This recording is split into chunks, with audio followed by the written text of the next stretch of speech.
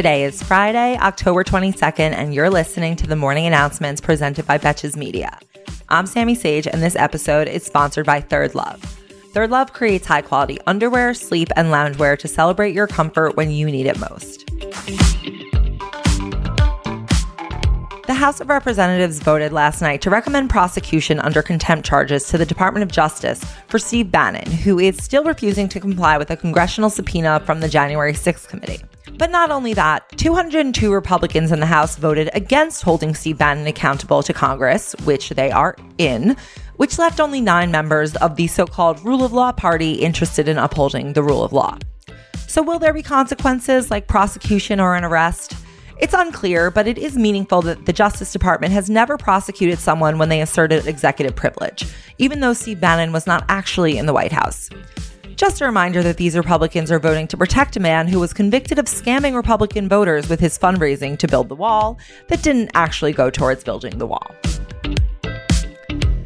Yesterday in New York City, Mayor Bill de Blasio announced that the city will require all police officers, firefighters, and other municipal workers to get COVID vaccines, or they will be placed on unpaid leave. This is an update to the last policy, which allowed workers to submit to frequent COVID testing as a substitute. The mandate impacts over 100,000 workers in the city, and the deadline to get the first vaccine dose is November 1st. So far, at least 71% of workers in this category have received their first dose. Paris Hilton met with members of Congress yesterday to discuss federal reforms of residential treatment centers for troubled teens. Representative Ro Khanna is currently drafting legislation that would give children in youth facilities the right to call their parents, be free from restraints, and have access to clean drinking water and nutritional meals, none of which is currently insured in these facilities. There are over 200,000 children placed into these schools per year, and the troubled teen industry is a multi-billion-dollar industry that lacks transparency and regulation, even while they receive federal funding. But Paris isn't the only celebrity pushing for change this week.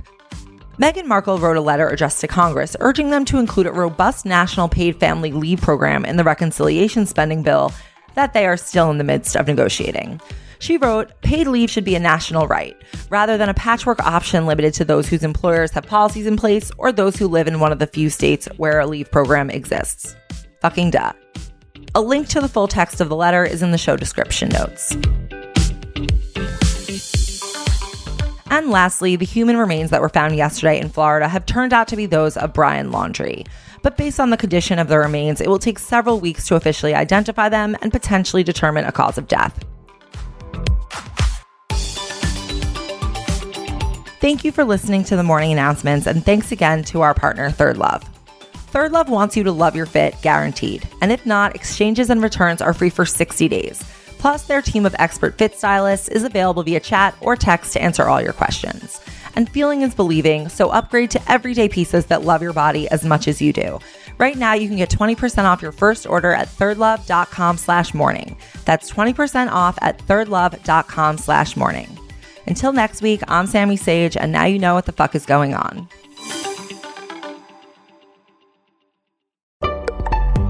Betches.